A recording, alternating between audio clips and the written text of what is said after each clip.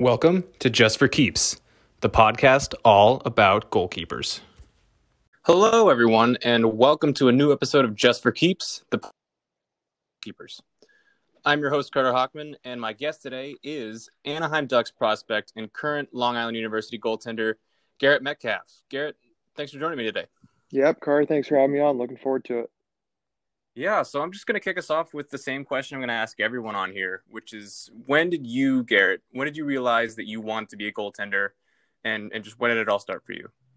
To be honest, I think it was kind of in my blood. My family was really into hockey.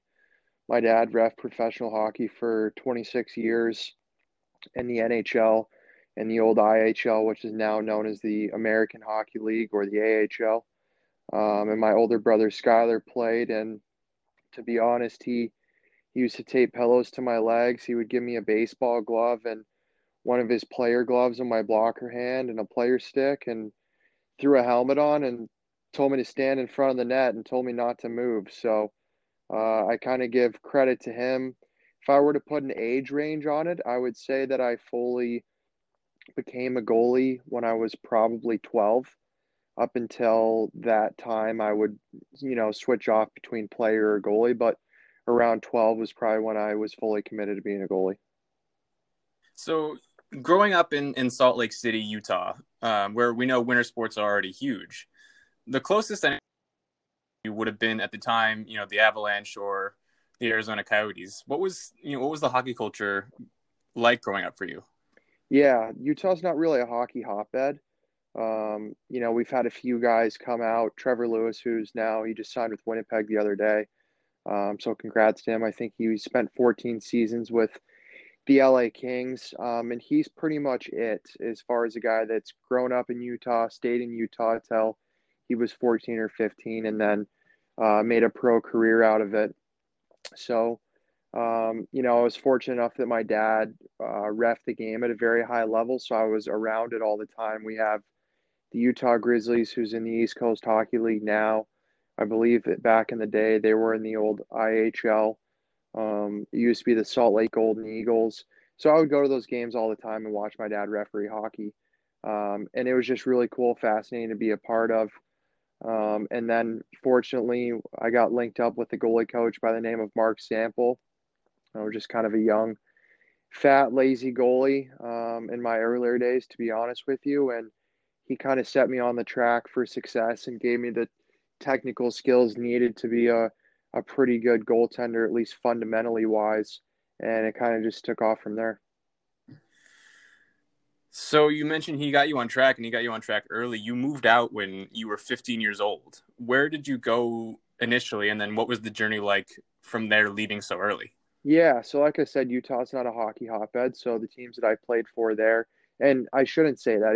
It's continuing to grow, but when I was playing there, it wasn't a hotbed.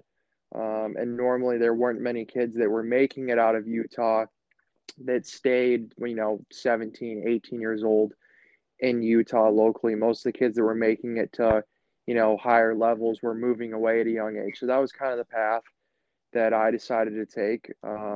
My older brother Skyler went to prep school when he was probably 13 or 14, which was really young. And so that made my dad, based on his experience, that made my dad a little nervous about sending me off on such a young age. But I was a lot closer. I went to Omaha, Nebraska. Um, I actually went to the Omaha Lancers main camp when I was 15. Just kind of want to get my feet wet and see what junior hockey and the USHL was about and compare myself to kids my age and, the top kids a few years older than I was. And the AAA organization there saw me at that camp and invited me to come play for Omaha AAA. Well, I was there for half a year. I ended up leaving right around Thanksgiving time. Things just weren't really working out there for me personally. And my parents came down and picked me up, and I found a home with the Colorado Rampage in Colorado Springs, Colorado, right next to the Air Force Base there in Monument. And I spent a year and a half there before going to play in the USHL. So since living in Utah, Nebraska, and Colorado, you've moved around a bunch. You've been to Wisconsin, Iowa, Massachusetts, Pennsylvania, and now you're currently in New York. does the hockey culture change for you depending on where you go? No, not at all. And it's funny you bring up hockey culture because people always ask me, how hard is it joining new teams and et cetera? What's it like living in different states? And I think the hockey culture is great. I think, the reason I've been able to move to all these different states without a loss of enthusiasm is because the people in the hockey community are so supportive. You have billet families when you're younger playing AAA hockey, and they're absolutely wonderful. I haven't had one bad experience living with the billet family. I keep in touch with every billet family that I've lived with, and that's accumulated all over the times. So I've had nothing but good experiences throughout my career so far. And just for those of us who don't know, and for those who are listening who don't know, could you explain what those families are? Yeah, so a billet family is essentially, you moved away from home when you're 15. You're not going to go live in an apartment by yourself. One, it's not really legal, and I didn't have family in Omaha.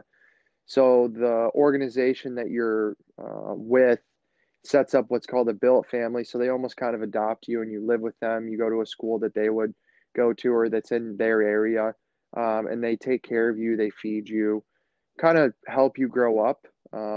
It's a family away from your family, and you really become one with that family, or you become as close to that family as you really so choose to.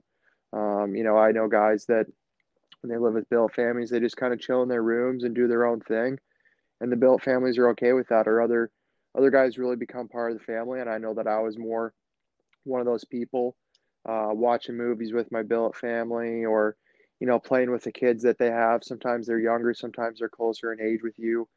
But yeah, so really just a family away from your family that keeps you on track and keeps you out of trouble. So you kind of mentioned it before. What's the process like for a young goaltender in terms of just looking for a team alone? Because I'm sure it's different. It's a different process from those who skate out. Yeah, I mean, when you're younger, I think it's generally the same. I would say the biggest key points would be going somewhere where you're going to play and log minutes. Everyone's looking to play on the best teams all the time, and especially when you're younger, it doesn't really matter. It matters to play. Um, and you want to push yourself, but if you go and play on some of, the best teams in a different state, looking to be on the best teams because you think that's the best for your development, it's really not, because you're going to play less minutes. You're not going to, be a go-to guy in certain situations. And to be honest, you're not really getting scouted to junior hockey or the NCAA when you're 12. So, I would say the youngest age you start to get scouted when it matters would probably be around that 15, 16, 17-year-old year. So really just playing on teams that are going to help with your development. And what I mean by that are playing in high pressure situations, logging a lot of minutes, and being on a place in a team that you feel comfortable in or wanted.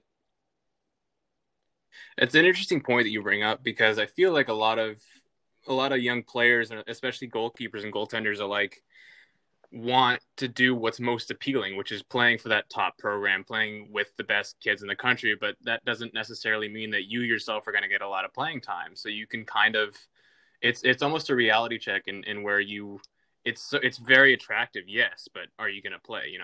Yeah, 100%. I mean, if you're talking about kids that are 13, 14, 15, even that upper 16-year-old year, at least in terms of hockey, and I'm sure other sports are relatable, but for hockey in general, if why would you go to a team, that's the best in the country and the nation? And, yeah, it'd be great to win a national championship, but say you're only going to play 5 games, 10 games, or, you're facing 10 to 20 shots a game versus you play for one of these lower tier teams. You can stay in your home state or closer to your home state, be with your family longer, develop, mature, and you're facing 30, 40, sometimes maybe even 50 shots a night. Like, you're only going to develop by facing more shots and playing against better players on better teams.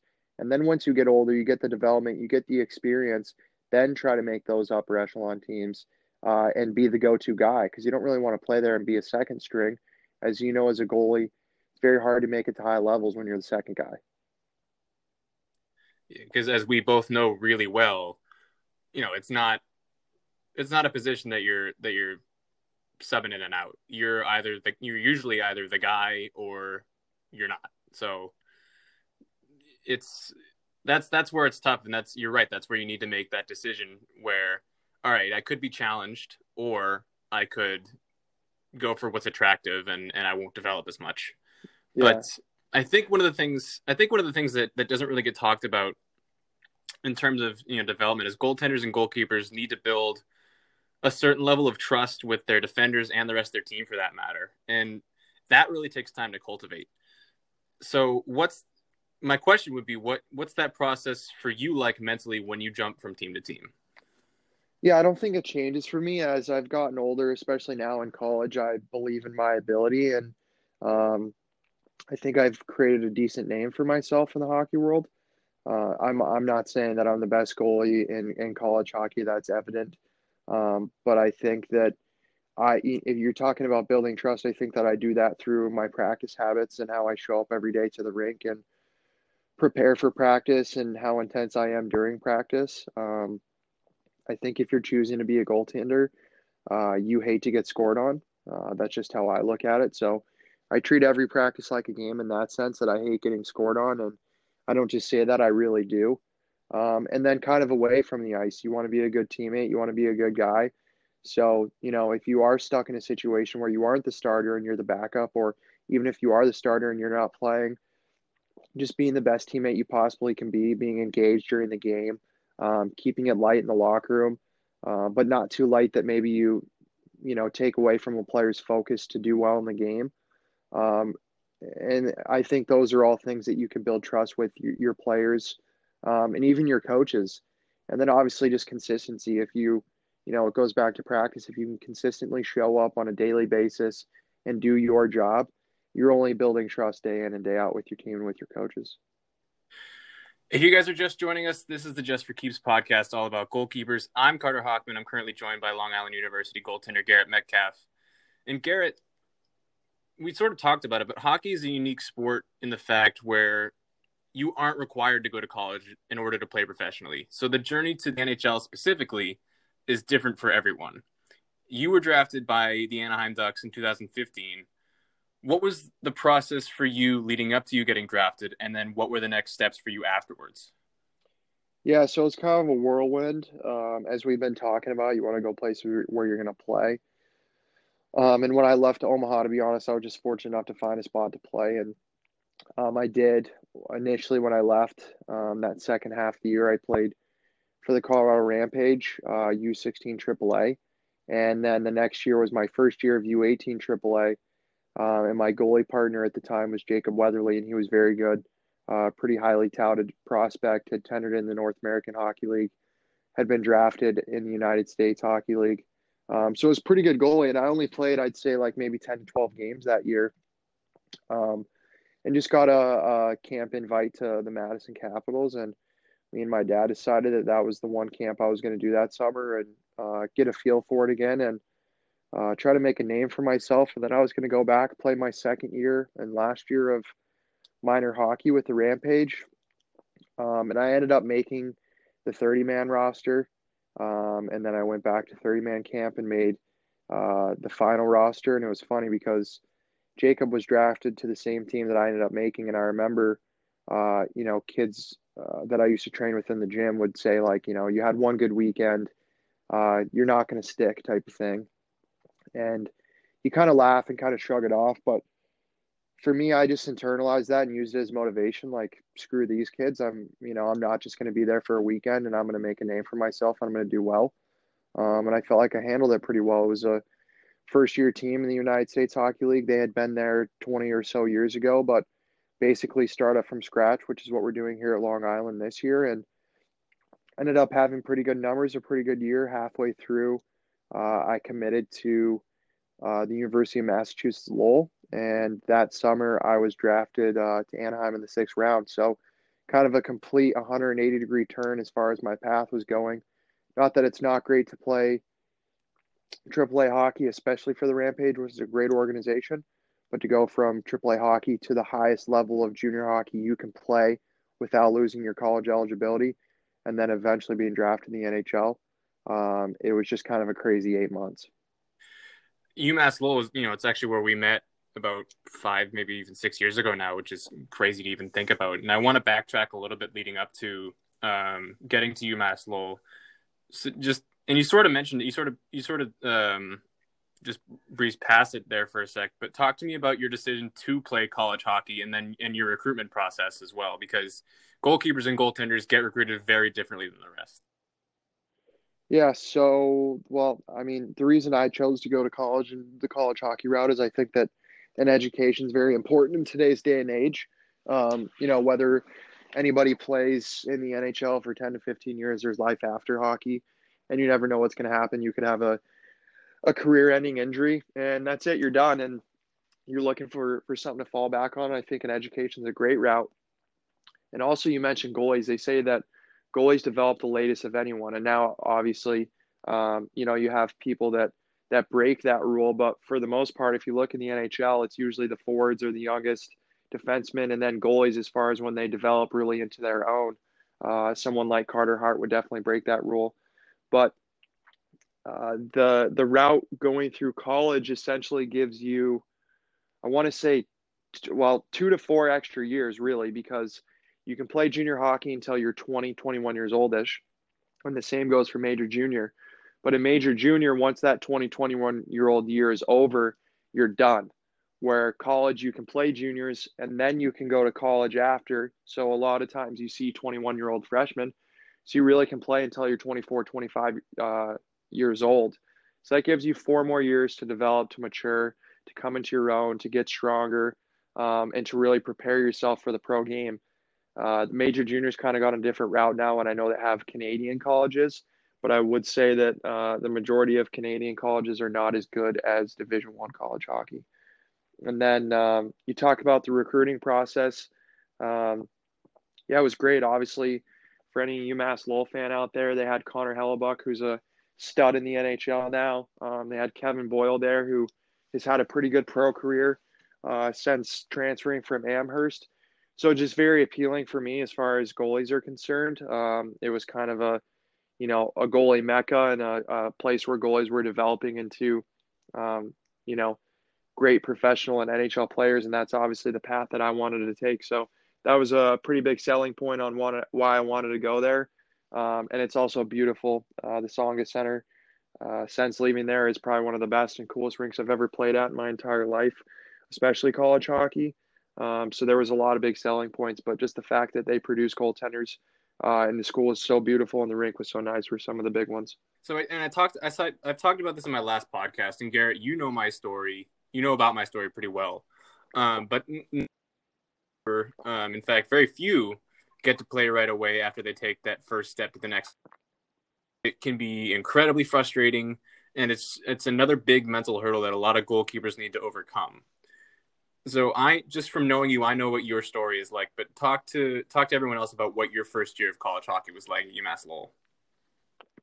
Yeah, so I unfortunately, the last game in the USHL before I went to UMass Lowell, I ended up hurting my knee and they didn't really know what was wrong. Turns out I just sprained my MCL. But the problem is when you don't do rehab and you're not proactive about something, it can continually get worse. So that injury, I was probably out, I would say 4 to 6 months. When I eventually got to Lowell, I was rehabbing it, trying to get back, obviously. But one, you're trying to make a jump to a higher level where the play is bigger, faster, stronger. And you're also trying to come back from this injury. So the start wasn't great. I didn't play. We had 4 goalies that year. So I didn't play. I didn't dress a lot of games. It was just kind of practice. And my expectations were very high for myself based on what I had done in the USHL and kind of some of the things that the coaches had told me going in. And I didn't think those expectations were really met. And obviously, that's not always going to happen. But one of the biggest reasons I decided to leave and transfer was one, yes, because I didn't play as much as I wanted to, but two, I didn't feel that I was treated very well there. There was a lot of things that didn't really make sense. I was on a great scholarship there, and just like little weird things. I've come to the realization over my years of playing college hockey, it's the kids that aren't playing that you really need to look after and make sure that their mental well-being is good. And that's not necessarily talking to them about the game or the sport that they're playing. It's more, hey, Johnny, how's school going? Or how's your family doing? Or how's this? How's that? Because I think at the end of the day that there's a lot more stress on those kids and they feel like they're walking on eggshells a lot of the time, especially because they're not playing and then the coach isn't really talking to them. So they start to overthink a lot of things that probably shouldn't be overlooked. But yeah, that was basically why I decided to leave. And I had a great experience at UMass Lowell from a social aspect, an education aspect. I loved my teammates. We won the Hockey East championship that year, which is something I will never forget. But the biggest reason is I just didn't feel like I was treated very good there. And as I mentioned, some playing time as well. Well, I'm more than glad that you stopped by UMass Lowell because we've cultivated quite a great friendship out of it. And not only mentally do goalkeepers go through a lot, as we just talked about, but we put our bodies through quite a bit as well. Certainly more than people realize, I think. And with that come the injuries. I know just from knowing you for as long as I have now that you've had quite the journey with injuries. But for everyone else, just describe what you went through because it's something that really doesn't get talked about enough. Yeah, so as I mentioned, I sprained my MCL the last game in the USHL, so I go into Lowell hurt. And then I transfer, and at the time, the rule was when you transfer, you have to sit out a year. Division One to Division One, you have to redshirt a year. So I did that, and I was looking forward to that because, as we just mentioned, with college hockey, you can get bigger, faster, stronger, all these things, take care of school. So that's really what I did. I had a different workout plan than the rest of my team. I would skate extra with our goalie coach, and I was really determined and looking forward to kind of having a big comeback year and to get stronger and to work on the things that I felt like my game lacked. And I was doing that for, a good 4 or 5 months when I first got there and went home for Christmas break and came back and I couldn't sleep. At first I thought it was the twin beds that we were sleeping on there at school. So I got a new mattress and that didn't really help. So I went and I talked to my athletic trainer and she was, moving my legs in a certain position. And she was like, I think you might have some torn labrums. So as a red shirt, she just told me not to practice anymore to keep me hopefully pain free, which didn't happen, but to, prevent any further pain. And then I got the MRIs done, which confirmed that I had two torn labrums. So I actually flew up to Vail to see Dr. Philippon to have the surgeries done. And the reason I went up there is he's basically, the god of this hip surgery. He was the one that started it pretty recently, to be honest. I'd say within the last 10 to 12 years. But I found out I had a cam and pincer impingement, which would be very hard for me to talk about and explain in a way that people could understand it through a podcast. But cam, pincer impingement, I had two torn labrums, I have hip dysplasia, and then they said I had arthritis in my pelvis. And this was pretty much the same on both sides. The problem with your hips is you can't do both surgeries at the same time because if you do, you're immobile, you can't walk, so you'd have to be in a wheelchair. And the problem with being in a wheelchair is when you're sitting up, your hips are what they call as inflection, which is not good for recovery after having hip surgery. And there are some doctors that will do them both at the same time, but Dr. Philippon wasn't a fan of that. So I ended up doing them 6 weeks apart, and then the recovery time after that was about 6 months. And, I was glad that I did the surgery, but I think the timing of it was really devastating. As I mentioned, was working so hard for something. And then, for me to take 10 steps back, it felt like it was just kind of what was the work that I was putting in before really, what was it really for? What was that? Yeah. Like what was your rehabbing? What was that? What was it like for you just finally getting back on the ice after, I don't even know how long you were out? Yeah, like I said, it was probably close to 6 months. It was really weird getting back on the ice just because you hadn't skated before. And then, talk about the first time I dropped into a butterfly again. It was scary. You didn't want to do it. Just you didn't want to hurt yourself again, and obviously you felt uncomfortable. And then once I did that, it was fine. I could skate again, go on the butterfly. I just didn't really feel myself for a while. I remember my coach asked me if I could start the first game of the year at Mercyhurst against Bowling Green, and I said, yeah, I could. And that was a real shock to me. We ended up losing, I don't know the final score, but something like 8-0. And after the second period, I'm not even joking, I could not move. my hips hurt so bad, my groins hurt so bad. I was not in game shape. So that was a big reality check for me that I'm a lot farther off than I thought I was. Not that I hadn't been putting in the work, but it just goes to show you how long the recovery process is for such an extensive surgery. So how long would you say it took before you got back to not only 100% physically, but mentally as well? From the start to the end, um, probably 9 months, maybe even more, to be honest, because like I said, that first year that I was back, I didn't really feel myself. There was definitely weekends where I played well, but I struggled with having groin problems and my hips hurting. And to be honest, it hasn't really been until this year that I've been injury free. Even last year, I had a couple stretches where, I had a bad groin or a bad hip that we'd have to wrap up and you kind of have to fight through the pain. Where this year I've been great, haven't had to wear much of hip or groin wraps anymore. So overall, I would say that the process of getting back has probably been close to 2 years, and that's not to make an excuse or anything for my play before. I was definitely fine to play, but feeling back to normal and feeling really good and confident about my game and my body, I would say probably 2 years. And now you're onto your third school, which in their first year as a program.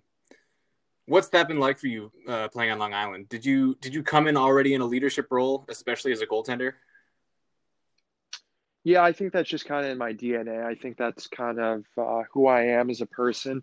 I like to be the guy that people can lean on, and I like to be a guy that talks in the locker room. And I think part of the reason I do that is because it holds myself accountable.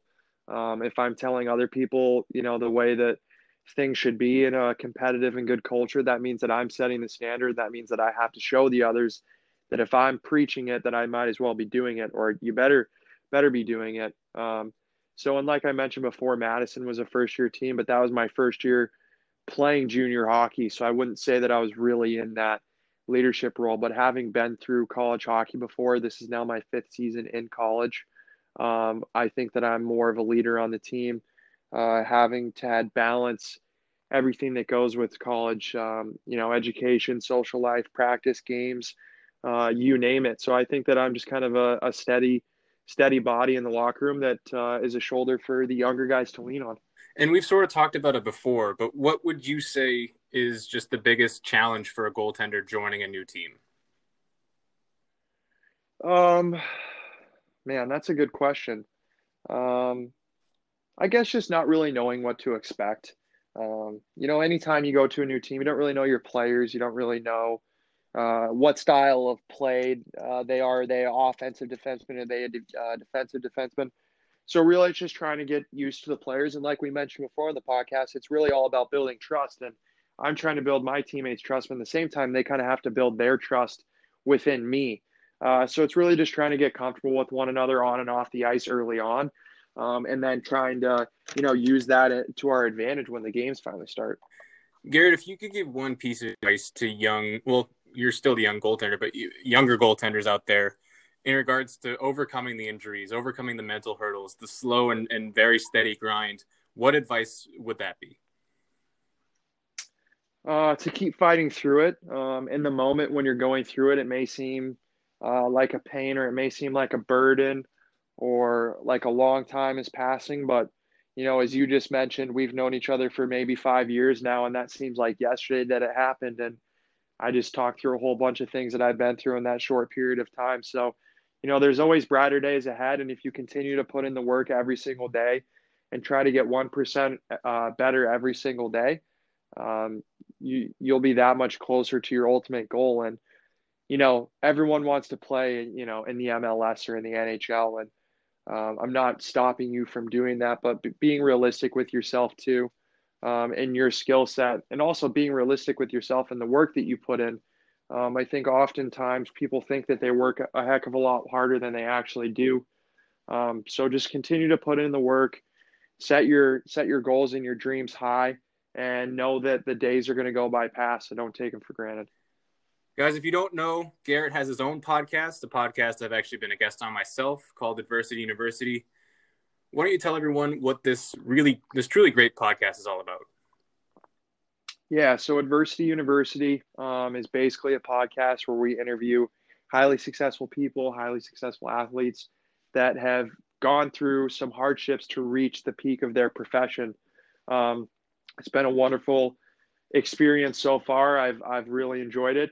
The biggest thing for us is we learn something new every single week, and we've had some pretty great guests on, and it's great just to really hear their stories and hear what their advice to people are, or what hardships they've gone through. It really puts life into perspective with some of the small things I mentioned that I've gone through. Like people on that podcast have gone through far worse things than I have. So it really makes you be able to sit back, look at your life through a different lens, and understand that we're so grateful, or we should be so grateful, and it's a privilege to live the great life that we do. Garrett, as always, it's really a blast talking to you, and I love learning from you every single day, and I love keeping up with Adversity University, and I can't wait to hear who you guys talk to next. Yep, Carter, I appreciate you having me on. I'm excited you decided to start your own podcast. Obviously, a pretty unique one, but I wish you nothing but success in the future. This has been another episode of Just for Keeps, the podcast all about goalkeepers. I'm your host, Carter Hockman. We'll see you next time.